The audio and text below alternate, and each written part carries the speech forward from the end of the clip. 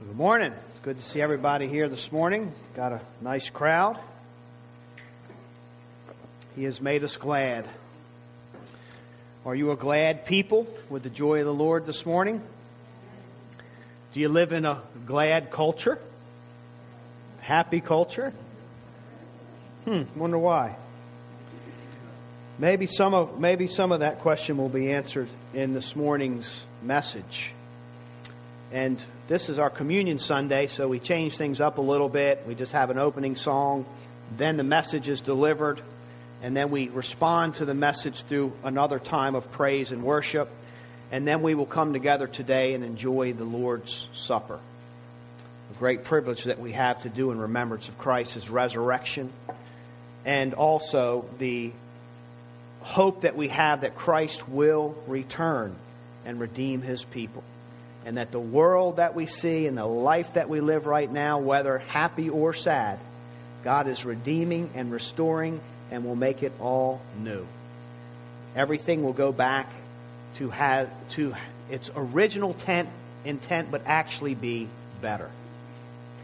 In the meantime, we have an opportunity to live for Christ and to be light and salt in this world as people that have received the forgiveness and mercy of God. This morning we're going to look at another message on our Beautiful Things series, and it's based out of Psalm 100. And originally I looked at this psalm. For Communion Sundays, we are preaching through Psalms. But when I looked at Psalm 100, I saw a great opportunity, because even though it's only 5 verses, it's a very simple psalm. It is packed with biblical worldview. Just foundational principles of our existence, our meaning, our purpose, how we relate to God, how we relate to each other. So I'm kind of using Psalm 100 as a springboard to compare a biblical worldview, biblical truths, with many of the truths that we hear in our culture. There are teachings that we hear. There are beliefs and values that our culture holds. So I've been kind of comparing these things. The original, let's just go ahead and read Psalm 100, and then I'll make a few more comments and dive into our message. A psalm for giving thanks. Make a joyful noise to the Lord, all the earth. Serve the Lord with gladness. Come into His presence with singing. It's what we just did, isn't it? So know that the Lord, He is God. It is He who made us, and we are His. We are His people and the sheep of His pasture. Enter His gates with thanksgiving and His courts with praise. Give thanks to Him. Bless His name. For the Lord is good. His steadfast love endures forever, and His faithfulness for all generations. So the psalmist just lays it out there. As simple as it is, it encompasses all of existence. Why we're here, what we're supposed to be doing with our lives, how we got here. The main teaching, and I've kind of, the parts are confusing. This is actually part 3, but originally when I planned this series before COVID, this would be part 4. But the first part, or the first sermon, had to do with actually looking at the psalm for what it is. And the main truth is that our singing is based on knowing, right? So this is an encouragement for the people of God to come before Him and praise Him based on what He has revealed to us, what we know because of His Word. And then part 2, we looked at the whole idea of worldview.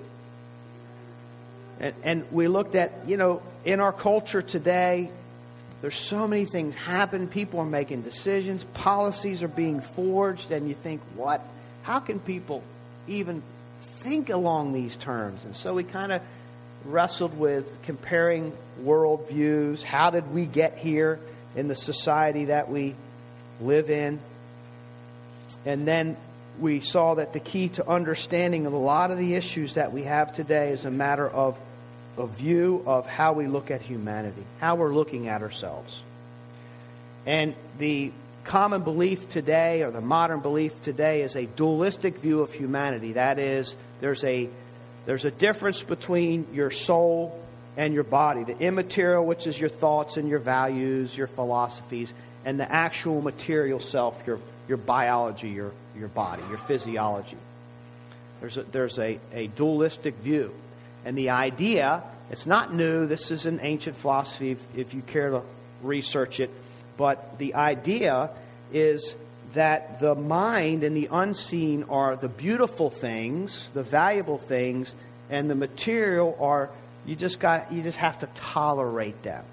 And how that translates into humanity is that we live in a culture that no longer values the body, but uses the body however it wishes, as just kind of a useful instrument to how the mind sees it. And that's how our culture draws conclusions like we're seeing today, such as gender identity and so forth. So the whole person is up for grabs. And we saw that this dualistic view of humanity applied to how we deal with the value of life in our society. How do you justify taking a life, say, for instance, abortion? And so some people, in their worldview, look at other people's worldview and you think, how can you not see this as life? And our society has come a long way with this debate with abortion. But I introduced to you what's known as the personhood theory. And that is the way our modern society, including our judicial system, can justify taking a life, something that a life within the womb, something that we would describe as life, is by saying, well, yes, they are human. Scientifically, it's proven. Yes, biologically, that's a human in the womb. I concede that, but it's not a person. That's why it's okay to terminate life. And that's the personhood theory. And the big question on that, of course, is, well, if that's true, then who gets to determine when a human suddenly, magically, twinkly becomes a person? Do you have to earn that? Do judges decide that? Of course, the Bible says, no, you are a person because you're knitted and formed in the womb. God does that. And your value and worth comes from God, and nobody gets to decide if you have it or not. You are born with it because you're created in the image of God. But we are creating quite a mess. Bad ideas have bad consequences. So we've seen that as applied to our understanding of just valuing life for what it is. And today we're going to look at how this view, as opposed to the biblical worldview, translates into our culture of sex, our relationships, our intimacy, how we interact physically. And this is, of course, based on the idea, if we look at this song, we just take it at face value. This psalmist, the person that wrote this song, is able to enter into a happy state of mind, a peaceful state of soul, and literally offer gratitude and praise and be happy and feel the blessings of God because he has been blessed with God's truth about himself. So he has an idea of how life works. And we as believers, as we pour ourselves into understanding God's Word and His revelation, that's what we get to enjoy. God puts the pieces of the puzzle together for us, or rightly said, He reveals things to us. These truths. There are things we don't have to figure out. The idea of God's Word and basing everything on God's Word is that He created all things beautiful. That's the Beautiful Things series. And that the laws and the boundaries that He gives us, where He says, thou shalt not, and then, but this is what I do want you to do. I want you to act and think this way, but not this way. The reason is not to stifle our lives, not to kill our joy, not to put frowns on our places, on our faces. The purpose is to keep the beautiful things that God made and designed and thought up beautiful. It's to preserve them for our good so that we can experience things with maximum joy and gratitude for what God has given to us.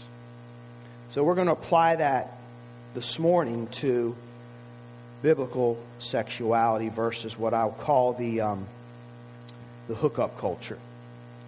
Before I look at the hookup culture, I want to briefly explain the biblical view of sexuality, because it is not, when you go on social media, you are not getting the biblical view of sexuality.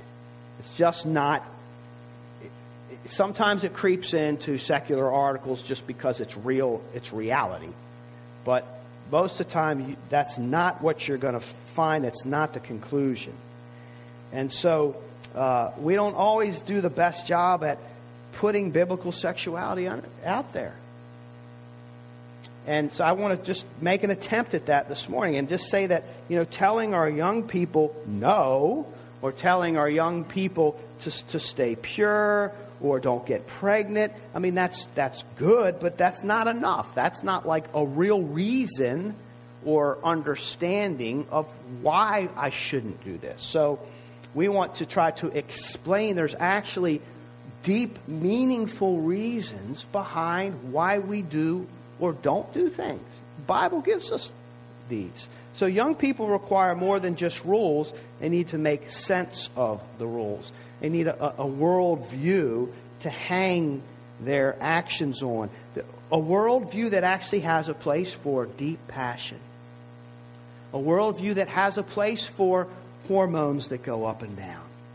A world view that has a place for different seasons of life and different feelings. Whether they're right or wrong, there's a world view. There is a path that God has given us to channel all our thinking and all of our feeling.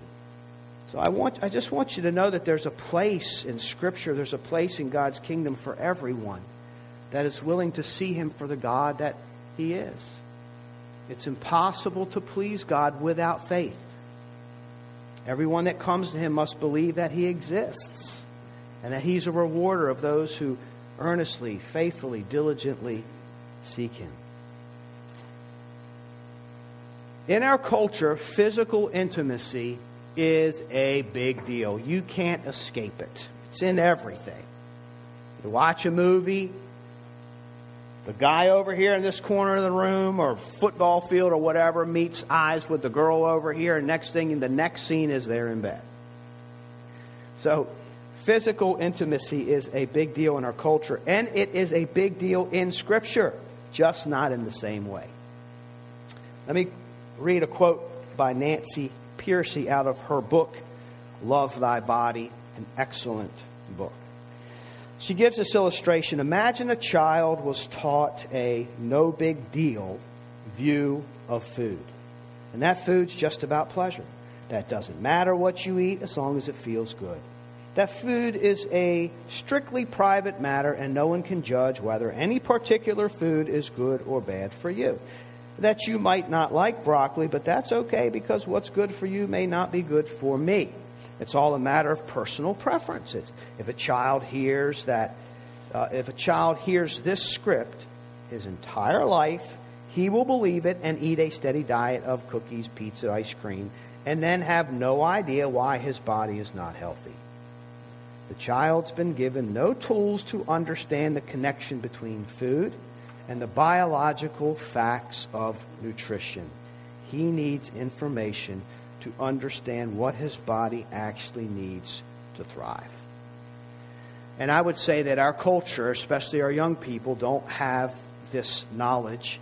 And you look at our culture, and I've never really heard it described like this before, but we are sexually sick. We are a sexually sick people when you look at our culture. God is the one who invented love and romance and pleasure and intimacy. He knows what's best. He knows what we should and shouldn't do. And He's not keeping good things from us, as the world would have us believe. That the Christian faith is bondage and oppression to our sex lives. That is not true. He keeps good things good. He keeps the beautiful things beautiful. So it fits into God's story. That's His story. The Bible tells us there is such a thing as healthy living and good living. And within these rules and regulations, there are blessings found. So when we abide by God's word, when we obey, we live in an imperfect world, so it's always going to be mingled with suffering. The full curse is not removed yet. But by God's grace, there's still great blessing and joy to be found in this world. So when we live according to His rules and the rules of creation and how things are supposed to be, there is a sense in a lot of areas that it will go well for us, He says. Different decisions we can make, it will go well for us. It's interesting, when I was preparing this actually a year ago, over a year ago now, I came across this little quote in 2017 by the CDC. We hear everything about the CDC today. I was interested to read this report. It found that teenagers who abstain from sex are also more likely to engage in a wide range of other healthy behaviors. From eating healthy to exercising to getting enough sleep, they are less likely to smoke, use drugs, suffer depression, or report dating violence. And the researchers said they don't know why healthy behavior begets healthy behavior. They don't know why, when a person lets one thing go, they have a tendency to let other things go, and vice versa. So they don't have a reason for it. I think the Bible gives us a reason for it. When we make wise decisions in areas of our lives, it actually pays off in other areas.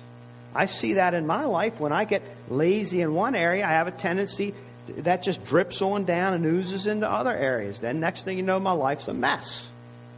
And the same thing goes when we're more disciplined in areas, when we're more obedient. It's the blessing of God upon His people. Scientifically, I think, proven, but just not always concluded correctly. God made us. We are the sheep of His pasture. So let's just briefly look at God's view of sexuality, and many of you already know this. But first of all, God created us. We have to start with our person, our being. Who are we? God created us, and He created us with a body and a soul. But that's all one person. It's not dualistic. It's not a dichotomy. They are to work together. So when He says, love me with all your heart, mind, and soul, we are to love Him with our whole being and our whole person. You know, the sacrifices of praise, loving God with our bodies, it's a reasonable form of worship. So we are a whole package that God made. And we are incomplete without both body and soul. When you have a relationship with somebody, you don't withhold one or the other, or you're not very good friends, right? So both, Scripture says, your person is sacred in who God created you to be. And then after creation of Adam, it wasn't good for man to be alone, so He created Eve. And then now we have the institution of marriage. And God says the two shall come together and be one flesh. The two what? The two whole persons. Your whole being. So marriage, intimacy, is based on commitment, loyalty, but you're giving your whole person and your whole self, body and soul. And the beauty of that is that as you give of yourself, you become one flesh. As you consider the other person, you're giving yourself. There's vulnerability here, but you're revealing yourself and you're giving yourself to each other. You're not holding back. You're giving yourself. And when you can get to this place of trust, earned trust, then you can know each other even more and more intimately and more satisfactorily. But when we hold back in these relationships, then we're robbing ourselves. We're not allowing our marriage to be all that God intended it to be. When we harm each other, and it causes us to retract, even in friendships, marriage, whatever. We retract. I can't trust you anymore. I can't be vulnerable because you just stepped all over my heart. So see how we interact, the whole person, the mind, in obedience to God and purity. So they're to become one on every level, physically, mentally, spiritually, emotionally, by giving themselves in loving service to each other and, of course, in loving service to God. In marriage, to give ourselves in loving service to each other is to give ourselves to God, is to worship God, because we're living according to how He designed us to live. When we don't give ourselves to each other, there's chasm, there's distance, maybe even coldness. Then Adam and Eve knew each other, and that Hebrew word knew each other, it's a very intimate word. It means basically, it embodies the idea of deep personal knowing, describes a profound connection between two persons. And we find in Genesis, after He creates man, this marriage is a covenant relationship. There's a first wedding right in the Garden of Eden. God is the officiator. And He enters man and woman, Adam and Eve, into this exclusive, intimate covenant relationship whereby they are committed to each other. That one flesh is like glue. What God puts together, let no man separate. This is how God sees it happening as we give ourselves to each other. It's a commitment. It's mind, body, soul, a profound, exclusive connection. It's the whole package. And we reveal God's character as we give ourselves to each other according to God's Word, by God's design. What we want to do, and our tendency today, of course, is to separate the whole person. Just make it about the body and not the mind. I like what G.K. Chesterton said about this. He said, sex is an instinct that produces an institution. And that institution is the family, a small state or commonwealth, which includes economic interdependence, social responsibility, raising children, education, recreation, shared worship, and charity to outsiders. And you might picture the institution of the family as a house, and sex is the gate of that house. But the house is very much larger than the gate. So it's not just about the gate. It's much bigger than that. There are indeed a certain number of people who like to hang about the gate and never get any further. But the most of us would say there is something very short-sighted about just hanging around the gate. Christianity is far-sighted. It offers a fulfilling, multidimensional view of sexuality as the gateway to many other meaningful layers of life. Unfortunately, our culture is fixated just on the gate. And our culture bathes us in its view of sexuality. We are being indoctrinated. It's not a stretch to say that social media and the things that are out there and the entertainment, we are being indoctrinated with certain world views, especially about sex. So I want you to understand that from the biblical perspective, it is a beautiful thing. It's a pleasurable thing. It's something to be desired. If that's what God is if marriage, marriage is not by God's design for every individual, for most, but there are those who are called to a life of singleness. But for those that are called to this kind of sexual relationship, it's a beautiful thing. It can be pure, tremendously pleasurable. There's nothing dirty about it. My upbringing was that sex is dirty. I was not given a biblical view of sex. I didn't have any place to put it. Proper place to put it.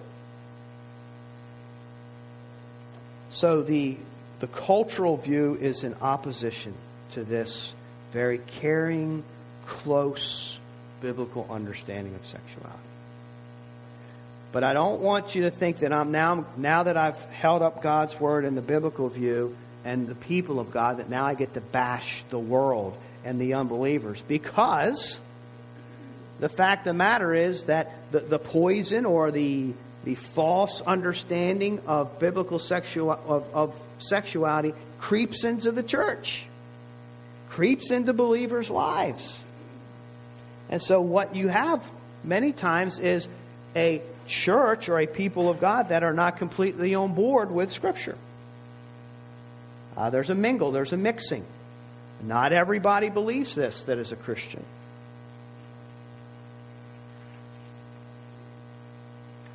I was looking for...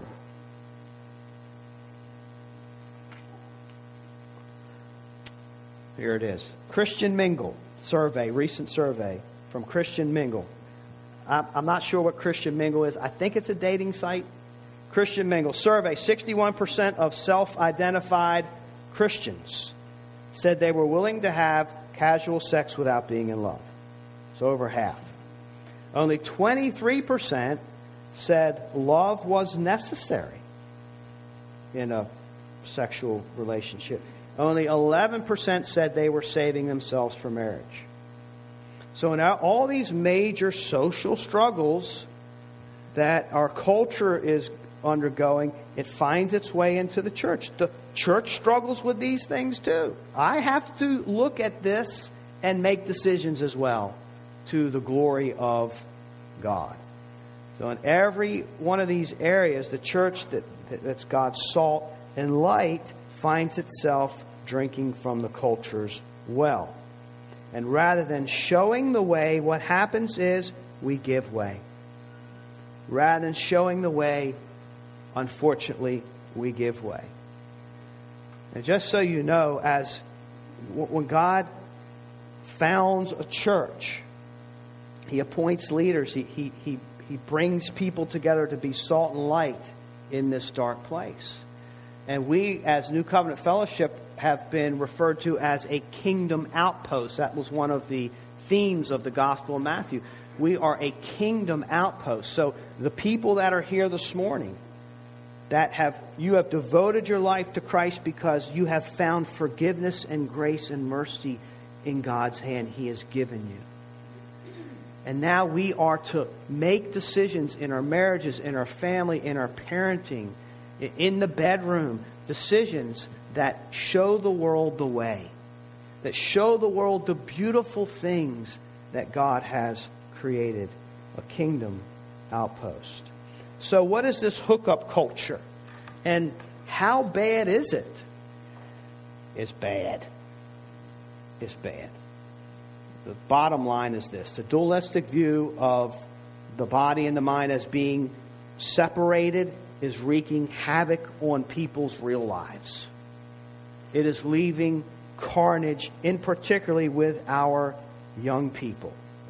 And youth are now taught that it doesn't really matter what you do with your bodies. It just doesn't really matter. They're just kind of along for the ride of what you would call life, because the mind is so superior to the body.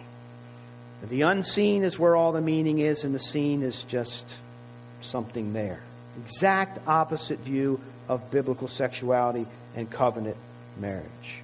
And so now young people, it plays out in their lives in that many are pressured and expected to use their bodies for sexual pleasure without any understanding or hope of any kind of personal relationship where you are engaging the actual soul or mind of a person. So the body's disconnected from the mind. Whereas in the biblical view, it's all about knowing the other person. You're not supposed to even engage in sexual activity until you know the other person in a marriage covenant way, that you have taken the time to do that. It's all about the whole person. It's not just about the body. And our culture says that the less you know about the whole person, the better. So our children are being taught that whatever they want to do, their bodies are basically just today pleasure centers. And whatever you do with it doesn't really have an effect on who you really are or who you think you are in your mind. And so they have no moral value either way. And the Bible teaches that the more personal it is, the better. And the culture is teaching the more impersonal sexual relationships are, the better they are. You see, these are the two opposing teachings that are out there. A Boston College professor, Carrie Cronin, began to inquire about the dating situation among the college students. And I'm not sure how many people were in the class, but she asked her class, have any of you ever been on a date? And no college student in their class had been on a date. And that really shocked her, so she just kind of asked more people and started looking into this new cultural way of relating. And they went to parties and they hooked up sexually, and then they just went on their way. And so they didn't know how to relate any other way. And so she actually started a class on how to date, and it became a big hit, believe it or not, among the college campus. She became known as the dating doctor. So the hookup culture creates this drastic divide between physical intimacy and emotional intimacy. Now today, what we hear is all that matters is just mutual consent. It's the only important thing. Do anything you want, as long as you have mutual consent, which is another sermon for another time, but don't believe that logic, as if everything in the world is okay just because two individuals mutually consent to do something. Now, whatever you mutually consent to do actually has effect on other people too. It has an effect on society. So don't follow that false logic. As a matter of fact, the contradictions today are incredible in our worldviews. So you have a culture that wants complete sexual liberation, but then whenever there's any kind of violation, somebody gets hurt, then all of a sudden we want rules again. That's wrong. You can't do that. Or even mutual consent. We can't even agree on what mutual consent means. Does that mean it has to be verbal consent? Or does that mean in the heat of the moment there can be physical cues that can be understood? What is mutual consent? We can't even agree on that. John Stonestreet from Breakpoint says, we can't pretend to be liberated from limits and then erupt in self-righteousness when somebody crosses a line. So that's where we are. And this is where our young people are. It's this idea of just use your bodies, and the personal friendship and getting to know someone, caring about their heart, their soul, what they think, what they believe, that's not at all important. Just use your body as a pleasure center. Now, I'm actually going to quote Miley Cyrus. But I had to really edit this because there was a lot of stuff in here I couldn't repeat. But she said, finding someone to bed with is easy.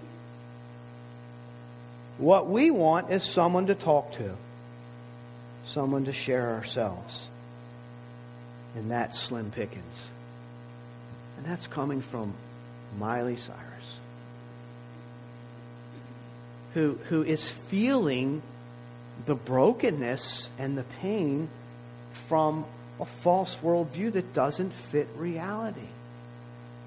That says it's okay just to go out there and use your body for whatever. So that's what the young people do. They believe it, and then they act in that way. And then they're like, well, but I don't have any connection with anybody. It's easier in her world. It's easier actually to find somebody to sleep with than somebody to talk to and share your... What kind of culture is that? That's real.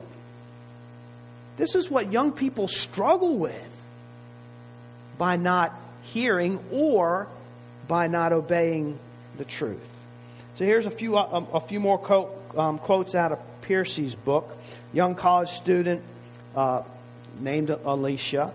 She said, hookups are very scripted. You learn to turn everything off except your body and make yourself emotionally vulnerable. Another student says, you're not allowed to admit that this way of relating leaves you empty.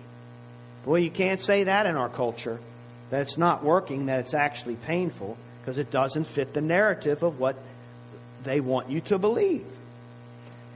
She says, if you let on to that you were hoping for more, you're labeled as clingy, weak, dependent,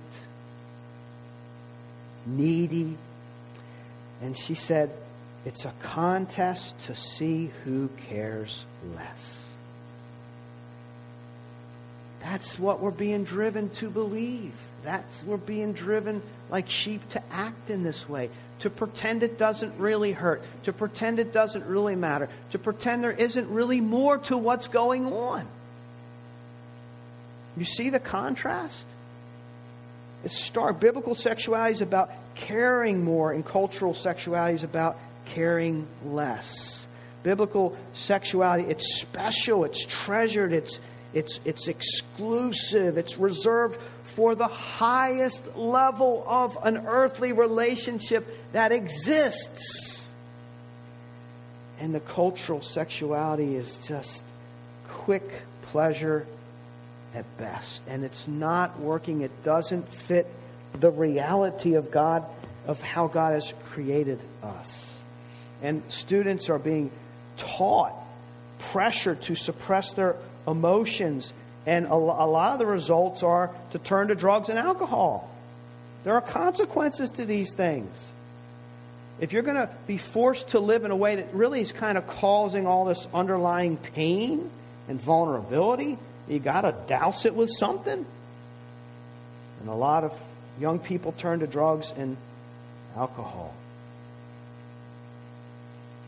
One student admitted that she had a regular hookup partner, but that we don't really like the other person sober. Telling the New York Times we literally can't even sit down and have a cup of coffee together.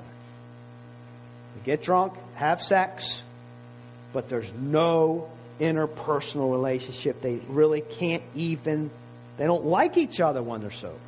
Well, what is that? That's living a delusion.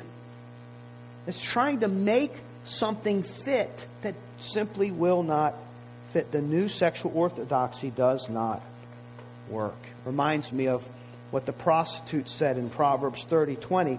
She eats and wipes her mouth and says, I've done nothing wrong. The thought is, your body's not you. Don't listen to those feelings and those emotions, and just get over yourself. And tell that to a rape victim whose life has been shattered. Because they know you don't just separate things like that. It affects the whole person, because that's how God has created us. One college freshman came to a school counselor in deep depression over her first sexual encounter after her boyfriend immediately dropped her. Why, doctor? Why? Do they tell you how to protect your body from herpes and pregnancy, but they don't tell you what it does to your heart? There's no educational material out there that says anything about sex and the whole person. So they're taught to just ignore these kind of things. The two most popular pills that are prescribed or handed out at college campuses, is there a coincidence? Birth control pills and antidepressants. Emotional detachment so that you can feel the greatest physical pleasure. In today's culture, actually having to take the time to get to know somebody is it's in the way. I don't want to hear about your burdens. I got enough burdens of my own. I don't want to hear about your junk. I don't want to feel responsible for you in any way. I don't want to have to see you in the hallway and even give you a smile or a look or help you with your books.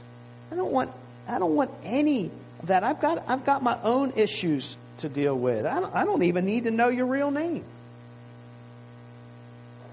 I want to keep you as a person as far away from me as possible. Just bring your body close.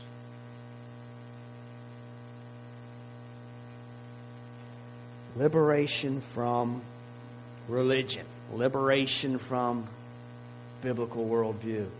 It's not working. It just doesn't. Liberation is not the key. Liberation from Christianity, liberation from religion is not the key to sexual fulfillment. What do Christians know about sex? You ever hear anything about what could you possibly? You're a Christian. Probably don't even have it. So according to the World Family Map report, and I'm winding down now, in case you're like, how long is he going to talk about sex? I have kids in here. So we're about done. So according to the World Family Map report by the Institute for Family Studies, based on just under 10,000 individuals in 11 different countries, says this: couples who are highly religious are more likely to be satisfied with their sex life than those who are less religious or claim no religions. While both women and men in highly religious couples reported significantly higher overall relationship quality and satisfaction with their sex life, the results in both cases were strongest for women in these couples. In fact, women in highly religious relationships are about 50% more likely to report that they are strongly satisfied with their sexual relationship than their secular and less religious counterparts. What does real life communicate? You know, if you just get to know me, you get to know each other, give yourselves to each other, share your thoughts, your hearts, your burdens, your lives, the very thing the culture's trying to push away, you actually can have a great relationship that transpires into better sexual relationships. That's real life there. Getting to know the whole person. It matters. We cannot short-circuit these things. Come closer. Goes against all conventional wisdom. So maybe Christianity teaches, this is true because it teaches that the whole person's created by God. And maybe because Christianity would actually teach you sit down and have several cups of coffee with somebody before you slip them into the bedroom. Maybe it's because Christianity says, no, share your heart. Share your burdens. What's troubling you in life? What's eating at you? I want to hear about that because I care about you as a person. Maybe caring makes a difference. Maybe having time and taking time to spend with each other, stealing away minutes out of the day, actually does make a difference in the whole person. Doing life together, going beyond just the gate. And creating that bond creates a relationship that can be beautiful and satisfying on a greater level. Maybe we don't need more safe sex or sex technique seminars, sexy clothing. Maybe we need more Psalm 100. An understanding, a place to hang our desires. A better understanding of our individual story as a part of God's big story. Maybe God does make beautiful things and He doesn't keep beautiful things from us. Maybe He wants to just keep His beautiful things beautiful. Well, that's biblical sexuality. That's God's story. And I'll tell you, it takes courage. Not just to believe this, but it takes courage to live this out. It takes courage and personal sacrifice and bravery to be the couple, to be the husband and wife, or boyfriend and girlfriend that God asks us to be, shows us how to relate. And you know what? Our family and our friends and our community need this badly. They need this way. Because God has a place for everyone that will live according to His ways. I would say God wants, what is Christ doing? But winning things back into the submission of God. He wants people back that will enter into His courts with praise, gladness, and thanksgiving, and praise Him and sing to Him and worship Him in gratitude, because He is a beautiful God that has done beautiful things. May God bless the preaching of His Word, and now we have an opportunity to continue to praise and worship Him, and then share communion together.